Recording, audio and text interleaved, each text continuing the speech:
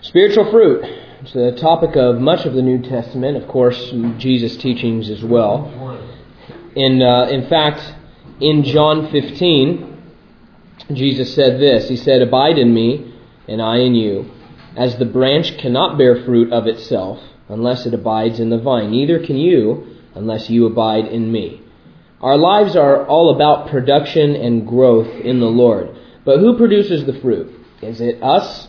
Or is it God? Do we have to go out and make the fruit on our own, or can we just sit back and wait for it to appear all by itself? Well, neither of those things is true. The Christian life is all about producing the fruits of righteousness and godliness, and those fruits come directly and only from the Lord Himself. However, He has given us the responsibility to tend the garden of our lives so that fruit is cultivated and protected and then used for His glory. We are instrumental in allowing God to accomplish His good pleasure in and through our lives. As we talked about much last week, it is a partnership that we partake in together. That's what we're finding in Paul's letter to the Philippians. Paul wants us to know that God plans a life of full production for His people. And he's not talking about wealth or prestige or power. No, instead he's talking about what really matters, a life lived for heaven as we continue on our journey toward heaven. And Paul explains to us that we have been filled with all sorts of heavenly assets so that we can live a life that glorifies and praises the Lord. And God has planted spiritual seeds in us as believers that He is now growing and maturing so that He can bring out fruit and fullness, and we get to partner with Him in that work. So that's the situation. However, we also discover that we have other seeds planted in our hearts. Seeds of sin, seeds of godlessness, seeds of selfish ambition, seeds of worldliness. We're full of those things.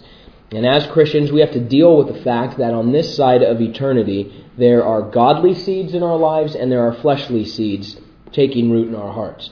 And what we want is to be full of God's fruit and clear of the production of sin and sinfulness. So how do we get there?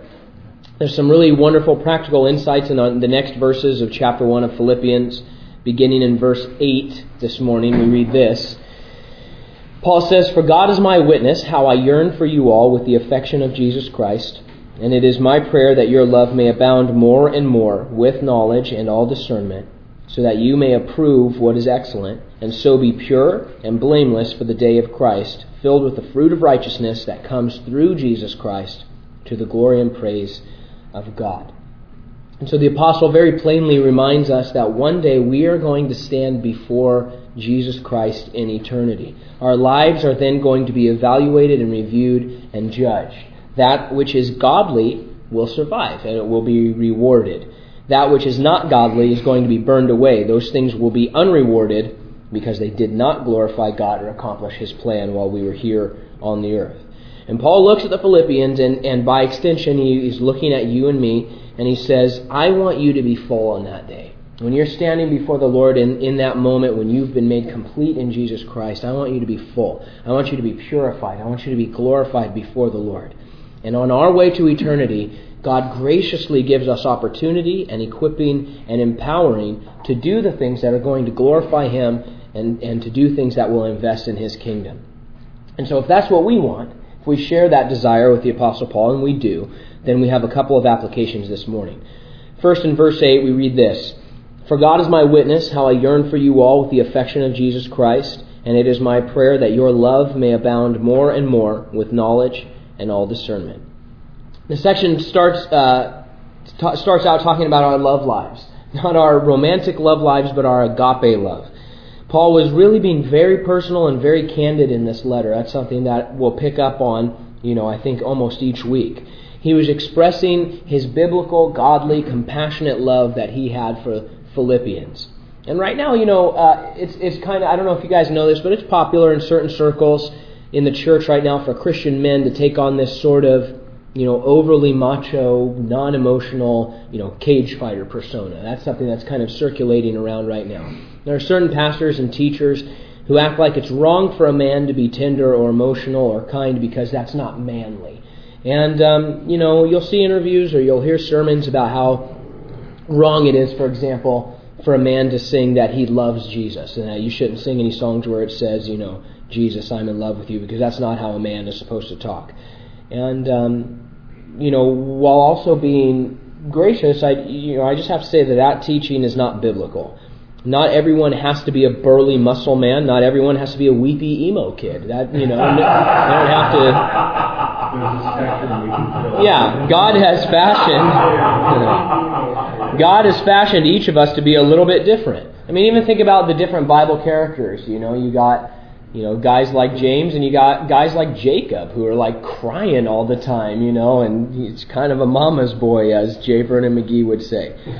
Some guys are going to be a little more emotional, and some are going to be a little bit less. That's fine. It's fine to have a spectrum of, personality. We don't all have to adopt the same characteristics or personality.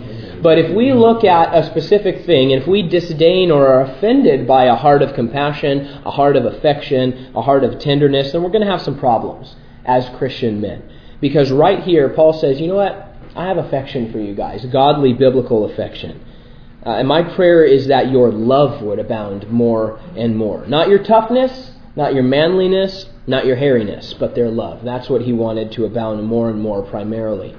And speaking from the original language, Paul is saying that his prayer was that their agape love, and our love as well, would superabound in an excessive amount. I mean, this is a very over-the-top statement that he's making.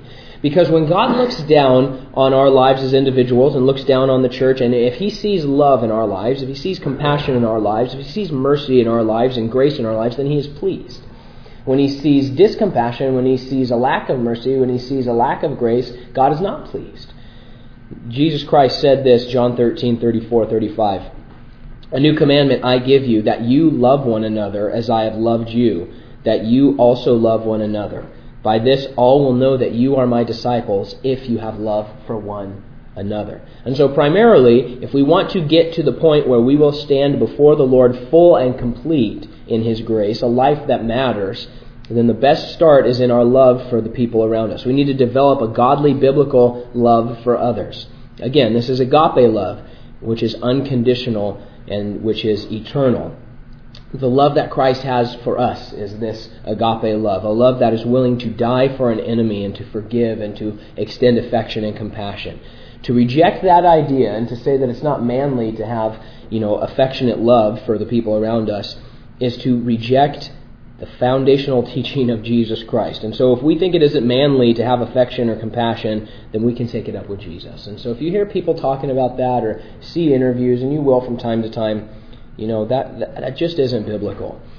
But how do we cultivate agape love in the spiritual garden of our hearts? How do we partner with God to grow it in our lives? He's providing the fruit, but we can help maintain Him and grow that fruit as well. Well, first, we cultivate love by asking for it. We cultivate love by choosing to look at people the way that God sees them, whether they be unbelievers who are on their way to an eternity in hell, or whether they be other Christians who are our brothers and sisters who the Lord loves and cares about. So first, we ask the Lord, hey, Lord, give me more love for the people around me. And second, we try to look at people and not see them with our own eyes, but we see them with the mindset of heaven and the view that God is looking at them. Because God is love. The fruit of the Spirit is love. The reason that we are saved from sin is love. And therefore, the primary cultivation that we should be working towards in our life is cultivating love for others. And it's something that we can all work on today simply by asking the Lord for it. Next, Paul spoke to them about knowledge and discernment. Knowledge means the precise, correct understanding of divine things. And throughout this epistle, we're finding that how we interact with people is very, very important in our spiritual lives. But it isn't more important than what we believe. Yes, Paul wanted their love to superabound, but then he immediately said, I also want your knowledge and discernment to superabound. And so how we treat people is not more important than what we believe, or necessarily vice versa. The two go hand in hand. They are paired together inseparably. Here's a quick example. In God's Word, you are commanded to love your wife. You can't biblically love your wife if you don't have the correct understanding of what biblical godly love is. And vice versa. If you have the kind of understanding that God wants you to have about what love is, then the result must be action and sacrifice and application of those things. That's the deal. So Paul calls us to a godly life full of love, but we must also have a proper knowledge of the things that God has called us to. We must have a proper knowledge of God's revelation. A precise and correct knowledge is essential to our lives, and it is essential to spiritual growth. James 1:22. This is from New Living Translation. Don't just listen to God's word. You must do what it says. Otherwise, you are fooling yourselves. And so there's this pairing together of what we believe and then how we act. You can't separate one from the other. You can't say, well, what I believe is the only important thing. It doesn't really matter how I treat people. Or vice versa. All that matters is that I treat people, with respect, and doctrine doesn't really matter. That you don't find that teaching in the Bible. You find that both of those things matter. Precise knowledge, which results in action, is what the Lord has delivered to us in His Word and by His Spirit. Third thing Paul mentioned is discernment. Perhaps your version says judgment. That's fine. This has two parts and two applications for us. First, we're called to discernment to know what to do in any given situation. Today, tomorrow, next week. What are we going to do in any given situation? God has provided us His Holy Spirit for guidance and for direction. Therefore, in any situation, the Spirit can give us heavenly discernment to know what to do, what to say, how to respond. Sometimes the Spirit is going to direct us to walk by a person, and sometimes the Spirit is going to direct us to stop and engage that person, like the paralytic outside of the temple gates. That's how we are to go about life, walking by faith, but in a confidence that the Holy Spirit is leading me right now, today. What I'm doing, the Holy Spirit's leading me, and so I can walk by faith because I'm not just closing my eyes and walking around and hoping I don't bump into anything. The second application of this discernment trait is to know what is right. It's to know what is true. Discernment in weighing out what we're hearing, what we're reading, what we're listening to, and determining whether it is really scriptural or if it is not scriptural. Just being a good Berean is what we call it often here, at Calvary. Being a man who is willing to pause and to think critically before simply accepting something or accepting someone that we are told is godly. Paul's desire for the Christian was that our discernment would grow and abound in our lives so that we would more and more know what to do and what is true. That's what the discernment was about. The way that we cultivate a fullness of discernment is, again, to simply ask for it. Again and again, the Bible tells us, hey, if you want wisdom, just ask for it. The Lord wants to give you wisdom, to pray for direction. But also we need to meet that desire for wisdom with action. This is what we see again and again in Philippians. We have a desire to do spiritual things. We have a desire to be the spiritual man, and we need to meet that desire with personal action. We have to choose to make decisions only after we've heard from God. We need to be familiar with the Scriptures so that we can measure out the things that we're hearing. When we hear a Bible study, where we hear, somebody say this, or when somebody gives us a book that they want us to read, measuring out those things based off of the Word of God, which we're familiar with. That's how we partner with God in bringing forth discernment in our lives. Paul then goes on in verse 10 and he says this, so that you may approve what is excellent and so be pure and blameless for the day of Christ, filled with the fruits of righteousness that comes through Jesus Christ to the glory and praise of God. We are meant to praise God. We're meant to glorify God. We're meant to be a testimony for God. But if we refuse to garden in our spiritual lives, then the level of that fruit production is going to be drastically limited. And so along the way, in our text, Paul is giving us these ways to cultivate spiritual fruit, to cultivate godly love, to cultivate prayer and grace in our lives as much and much more, because we're going to see those things. But Paul's saying, look, if you want to stand in the Lord complete, if you want to have a life that matters, these are the things that you can aim towards. This is what you should focus your attention on. But we're also told here that we need to not only be doing positive things, loving others and, doing discernment and all that stuff, but we also need to be purifying our lives, Paul says, that we might be blameless before the Lord.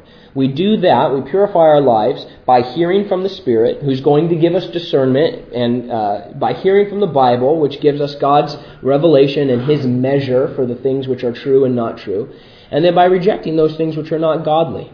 We're told that we can be sure that we're not limiting fruit production by removing sin from our hearts.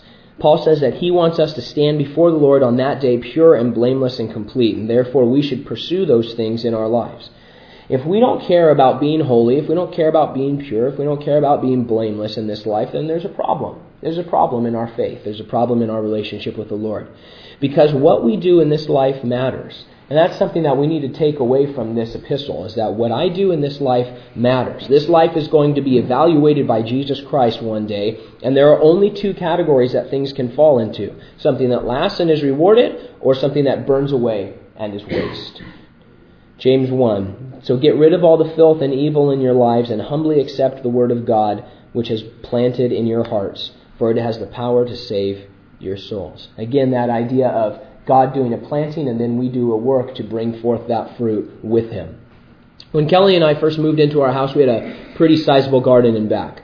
One of the things we learned was that a lot of gardening is about protecting what's planted, keeping pests away from destroying new fruit, clearing out weeds because they'll suck off the water and the resources from the plant. They'll keep the plant from being healthy. Those sorts of things. If we wanted to have a tomato at the end of the season, there was a lot more than dropping a seed and then just having wishful thinking. Oh, well, there's sunlight, there's some natural water every now and then, and so I hope it grows and produces a tomato for us. You and I have everything that we need to be Spirit-filled, Spirit-led, dynamic, fruitful Christians. That's what we see in the Bible, and that's what is true. And that is what Jesus wants for us as well. He wants us to superabound more and more and more. He wants to reward, He wants to complete, He wants to fill, He wants to do that work in us. But He gives us a free will to allow Him to do that work or not. And so the question is this: is today going to burn away before the Lord, that when we stand before Him, or is today going to be rewarded? Will this 16th of June be worthwhile, or will it be wasted when we get to eternity? Because the Spirit of God is within us to guide us. He's within us to direct us and empower us to bring forth godly fruit. And then we've been given God's Word, which says, okay, here's what you need to focus on. Here are the things you need to do. Here's how you treat the people around you. Here's how you draw nearer to the Lord so that the Lord will accomplish His work in your life. And we have been given the ability to remove sin and to develop those activities and characteristics that will be rewarded one day. Not only that, but we're given the tools necessary to help other people come to heaven with us. So we're given all this stuff, and then we're just presented with a choice. And if we jettison love from our lives, if we ignore the Spirit's direction in our lives, if we believe anything we hear from anyone who says it to us, then a lot of weeds are going to grow in our garden, and the spiritual man isn't going to be healthy. A lot of fruit is going to be wasted. And so today, it's the 16th of June. It's going to be reviewed by the Lord one day, and we need to hit the garden and make sure that we're protecting fruit, developing fruit, and doing what the Lord wants us to do.